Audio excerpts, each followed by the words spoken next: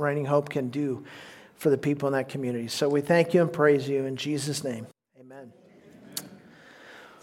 Well, it is Father's Day, as you know, and I want to preach this morning from a very, very well-known passage of Scripture. It is probably the most famous of Jesus' parables, and he told a lot of parables, these little stories that teach us truths. And it's known as the parable of the prodigal son.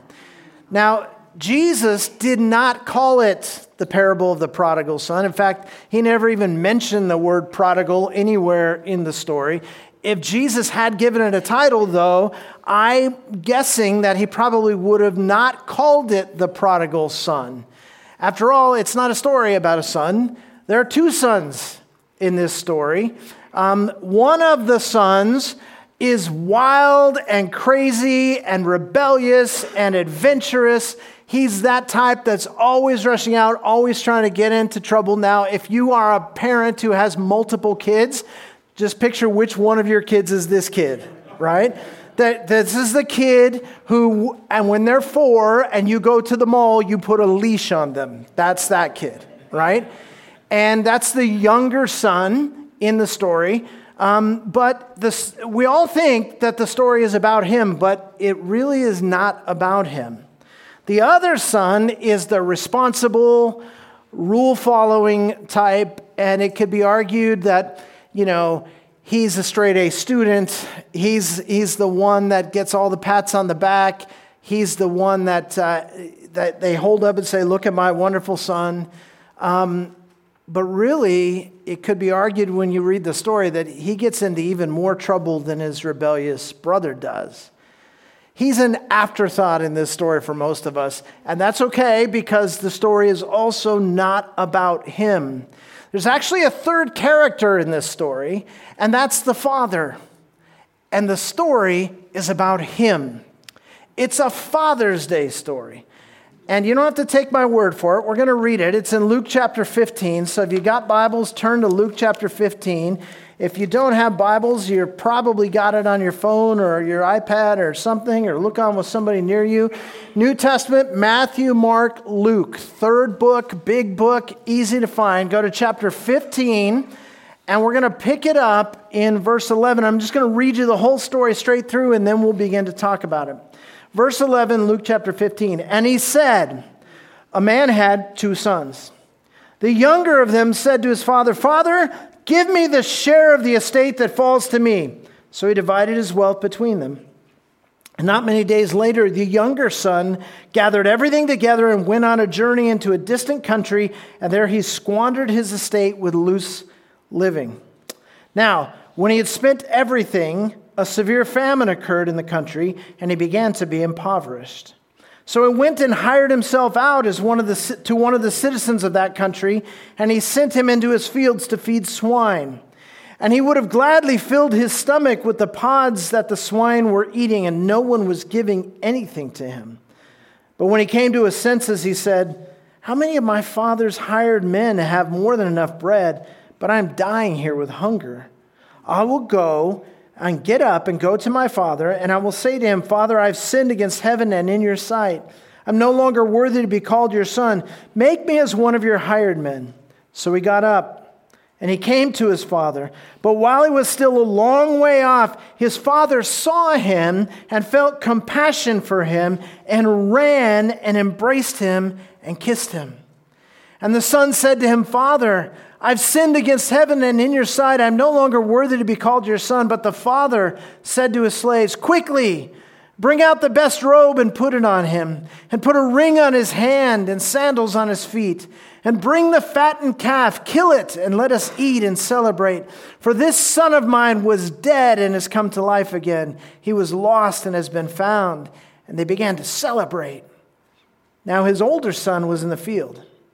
And when he came and approached the house, he heard music and dancing, and he summoned one of the servants and began inquiring what these things could be. And he said to him, 'Your brother has come, and your father has killed the fattened calf because he's received him back safe and sound.' But he became angry, was not willing to go in. And his father came out and began pleading with him. But he answered and said to his father, 'Look, For so many years I've been serving you, and I have never neglected a command of yours. And yet you've never given me a young goat so that I might celebrate with my friends.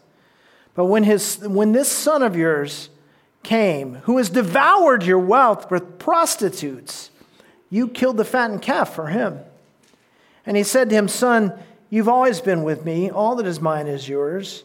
But we had to celebrate and rejoice, for this brother of yours was dead and has begun to live. He was lost and has been found."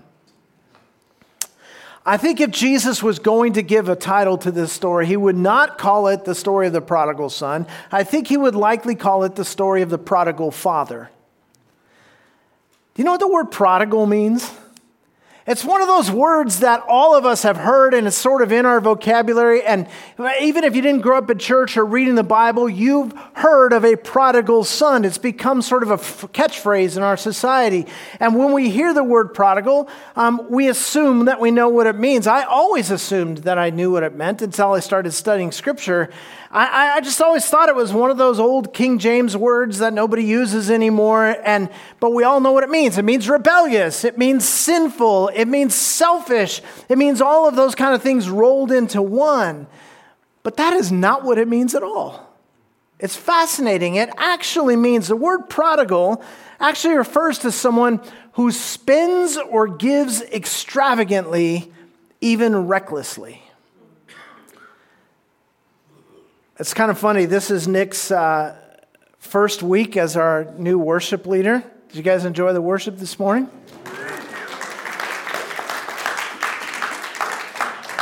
I'm heading off on a tangent. Stay with me. I thought, did you enjoy the worship this morning? And then I thought, it's a way more important question. Did God enjoy the worship this morning?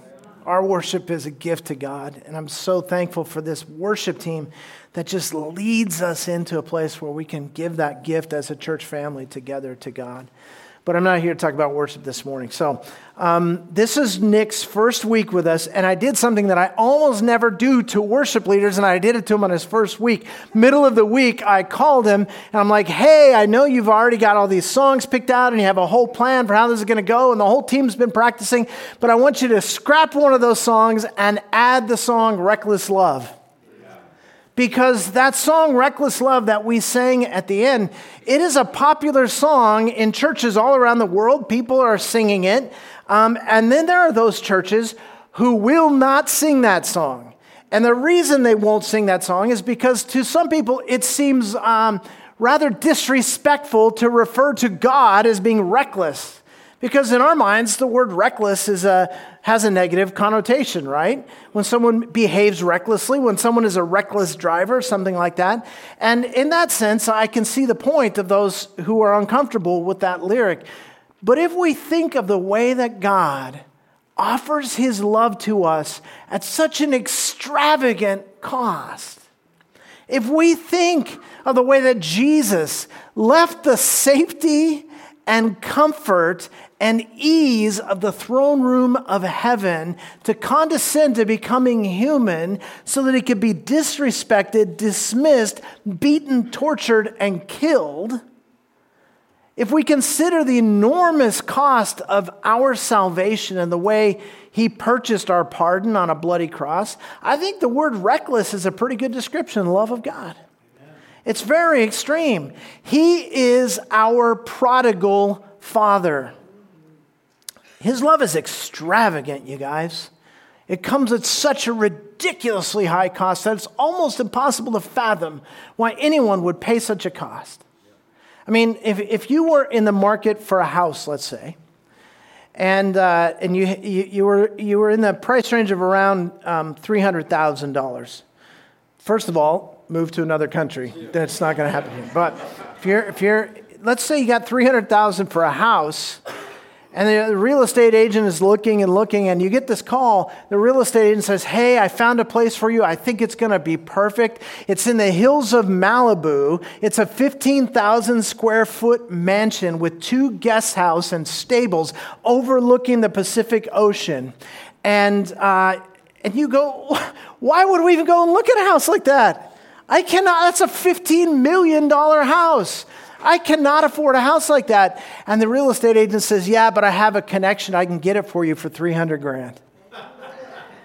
That would be an incredible deal, right? That would be an incredible deal. But let's reverse it. Let's say that you find a house in some run-down, gang-infested, crime-ridden neighborhood, and the windows are broken and the roof leaks and the place is falling apart, and it's being offered, and you go and pay $15 million for it. Welcome to California.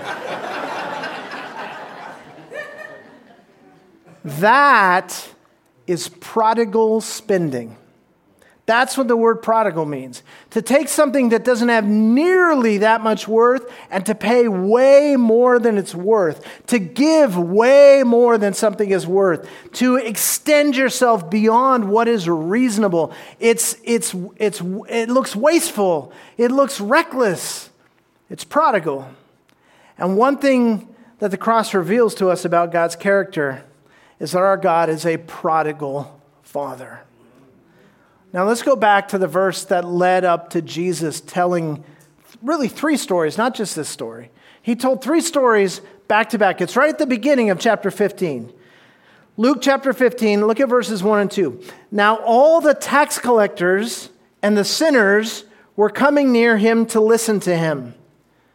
Both the Pharisees and the scribes began to grumble, saying, "This man receives sinners and eats with them." So he told them this parable.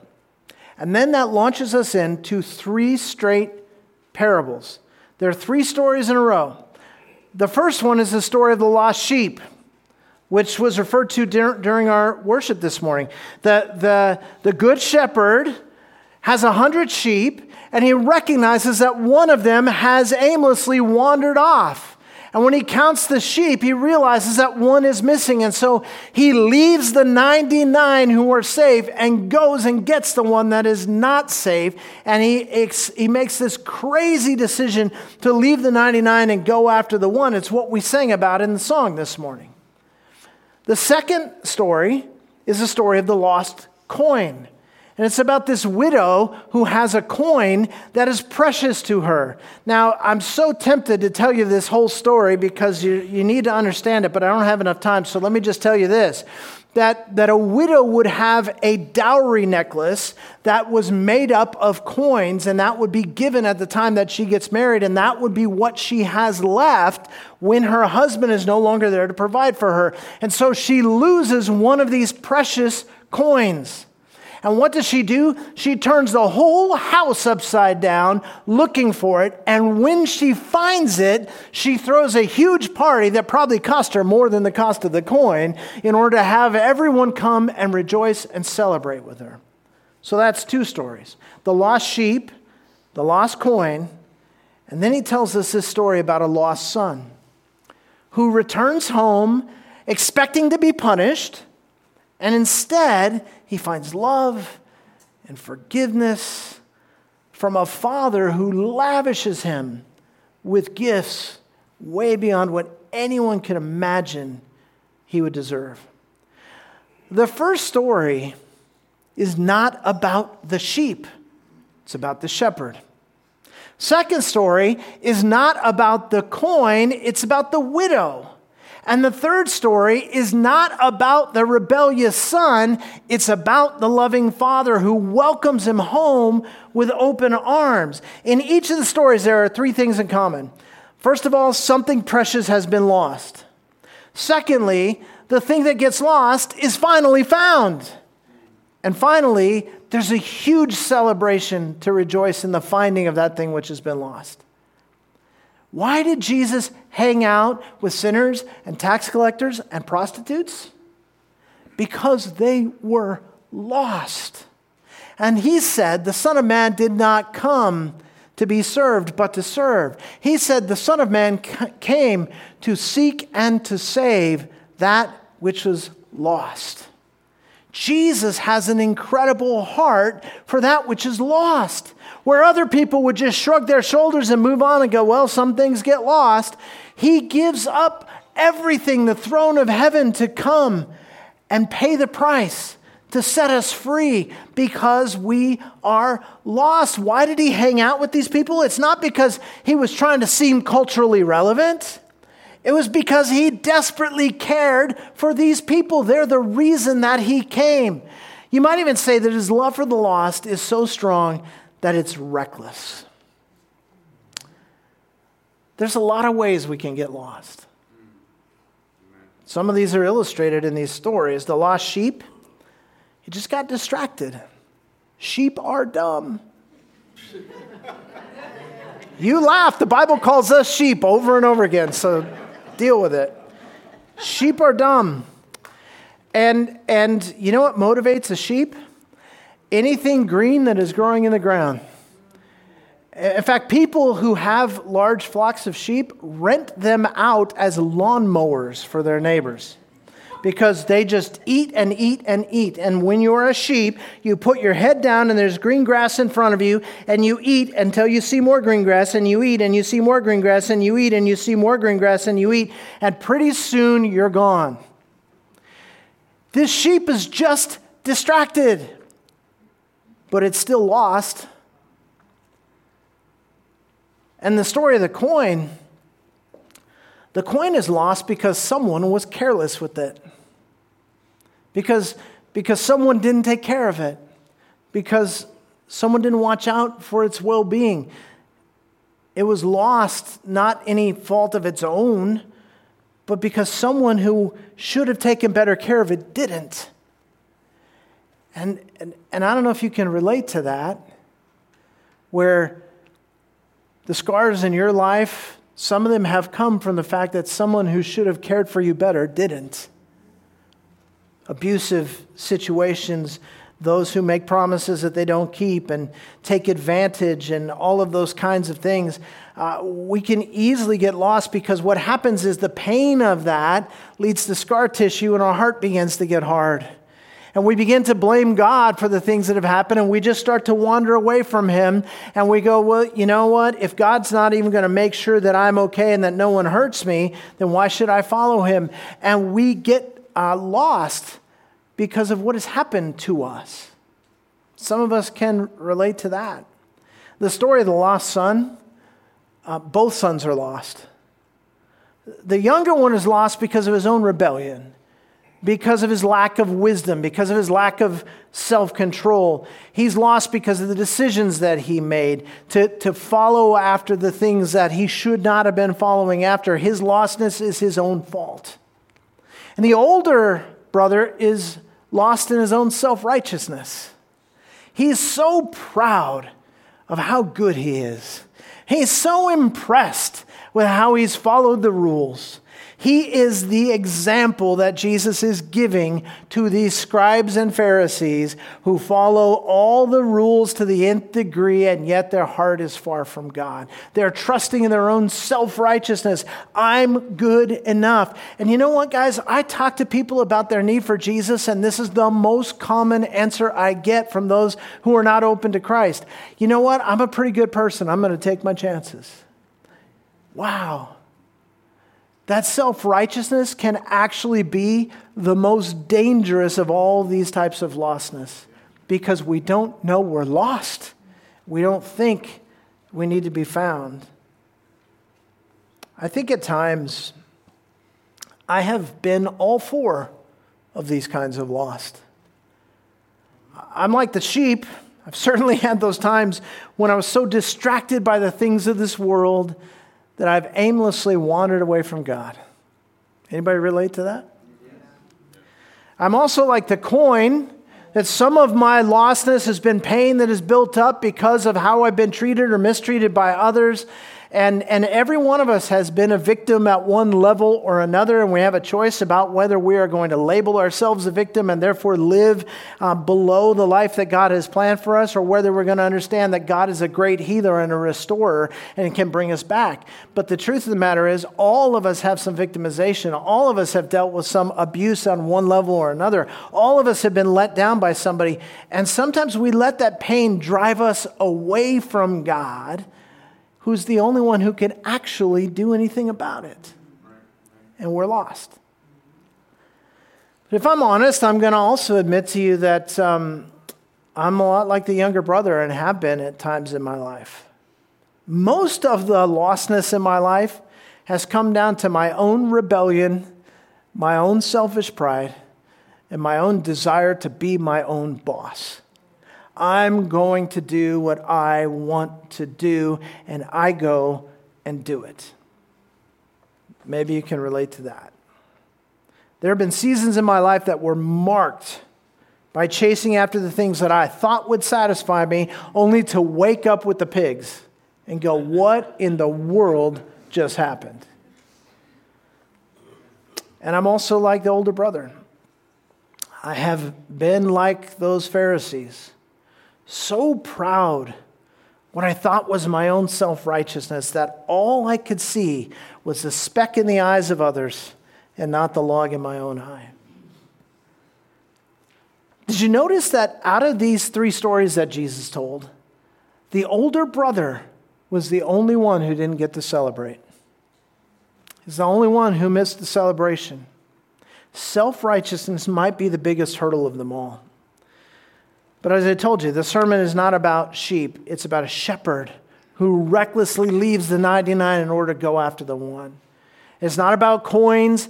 It's about the person who recklessly turns the house upside down to retrieve a coin that is so valuable that they realize it can never be replaced by another.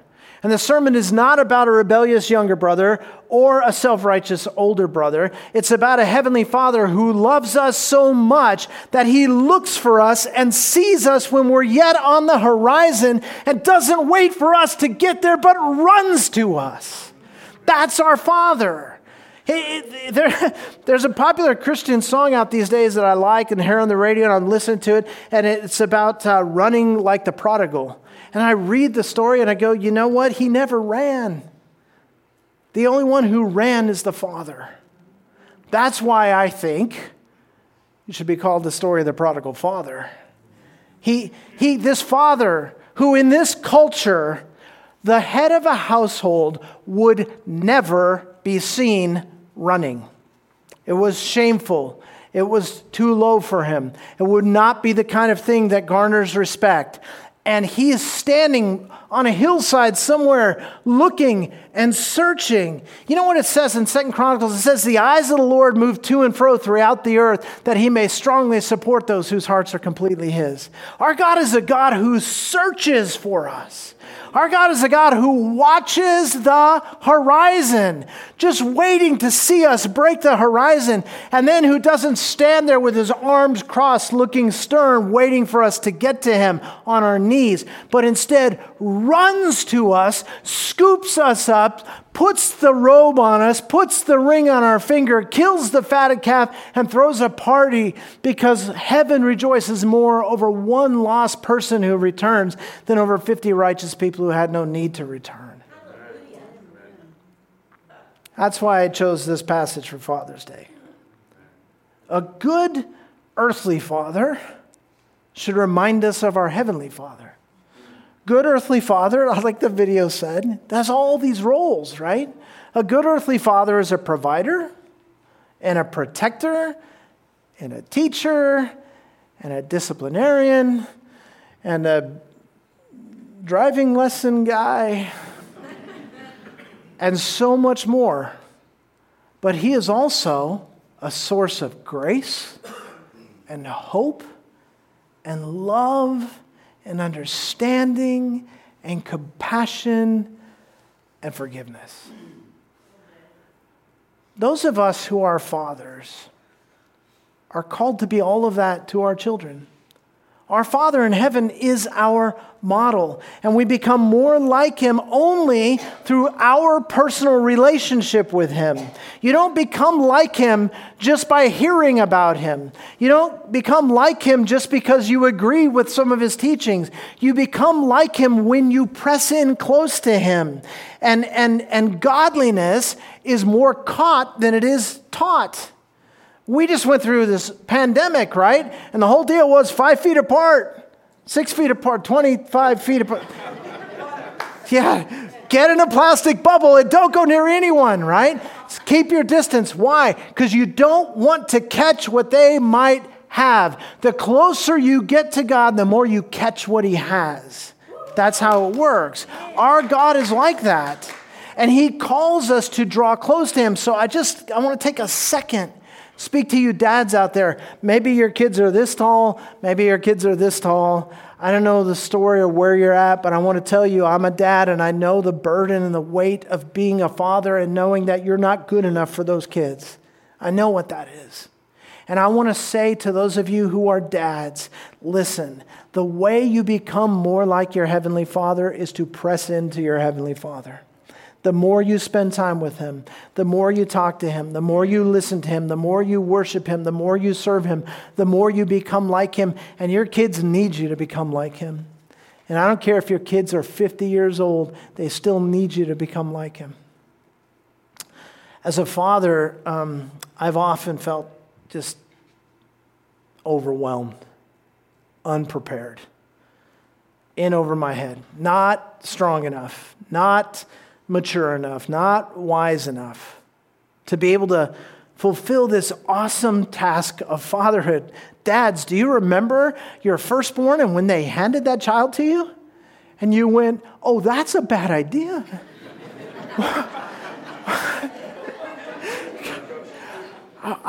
I had never fed a baby, burped a baby, changed a diaper. I had never done any of that. And they just handed me this kid like I could handle it. I'm like, It's like a horror movie. Dear God, she's beautiful. Take her away. And there's this feeling, every dad I've ever talked to has told me, yeah, there's this feeling that you have that is this combination of overwhelming love and abject terror.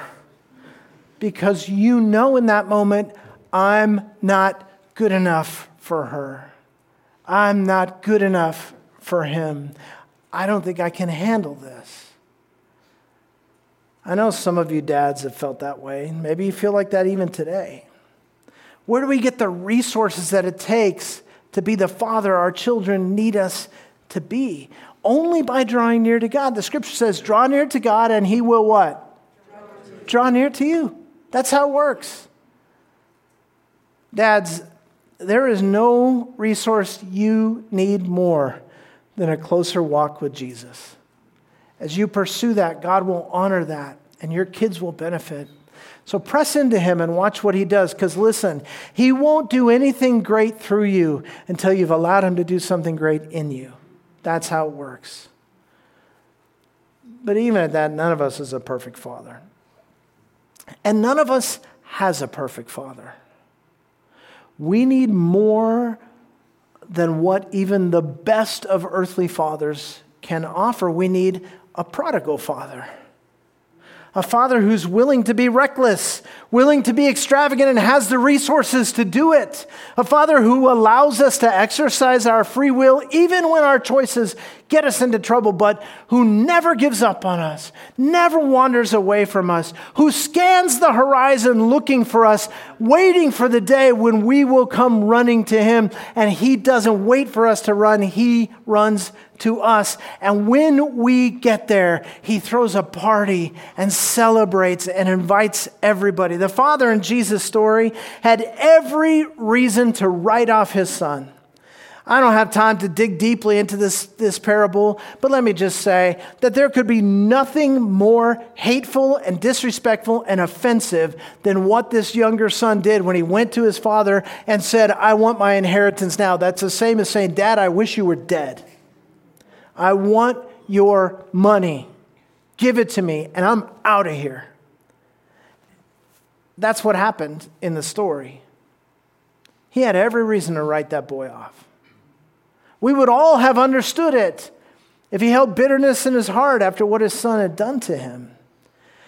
We would certainly expect at best that he would put his son through the ringer to teach him a lesson and make him grovel a little bit, maybe make him work his way back up into your good graces before offering or even considering any forgiveness. He didn't do any of those things. In fact, he was apparently standing outside with the best view he could get, watching the horizon for when his son would return. And when he saw his son, He didn't wait for the young man to run to him, begging for mercy. He ran to his son and gave it freely.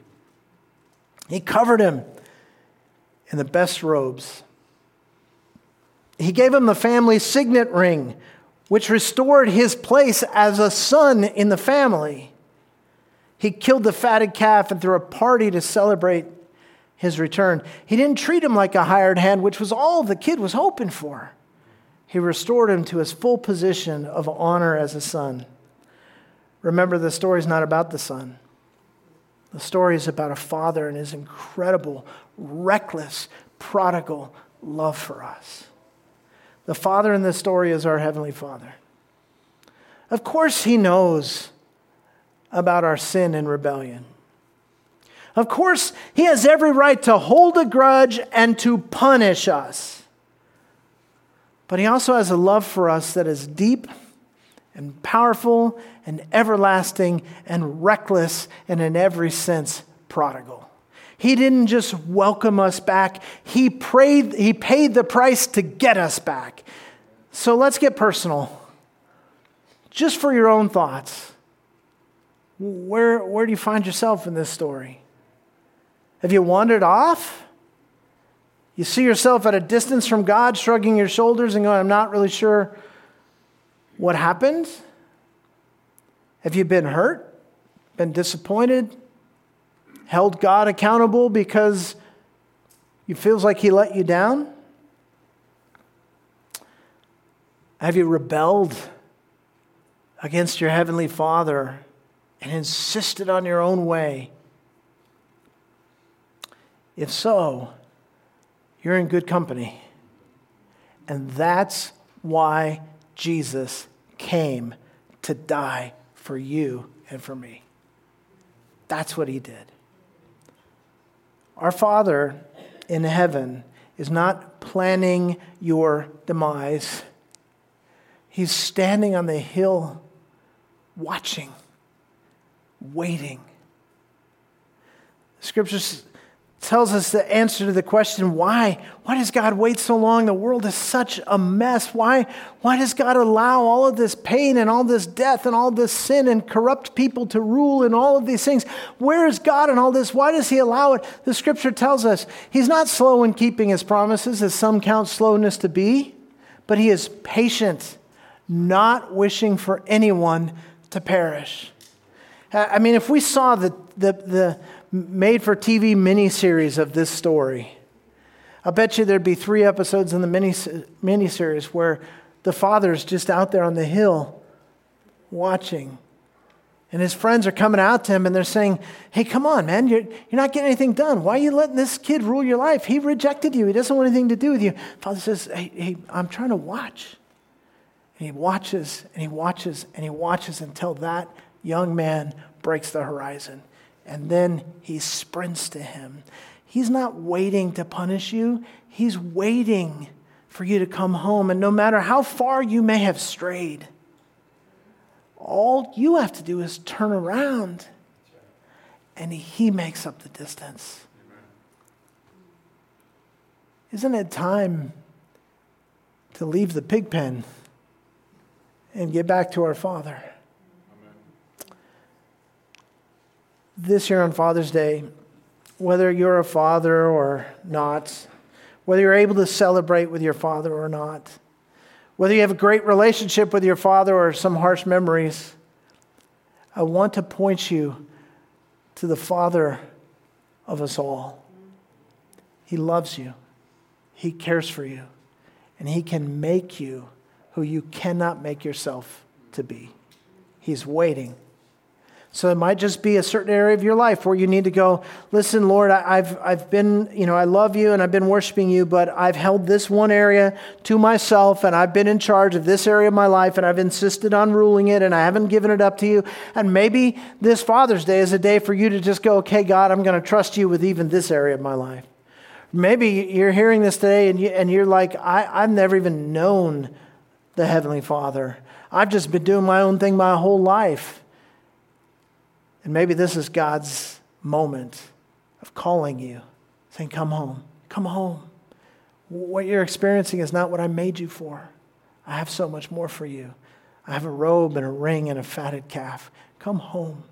Let's celebrate together. Wherever you are, I just want to encourage you. It might be time to get closer to the Father. Let him wrap his arms around you and give you what you cannot give to yourself. Let's stand together.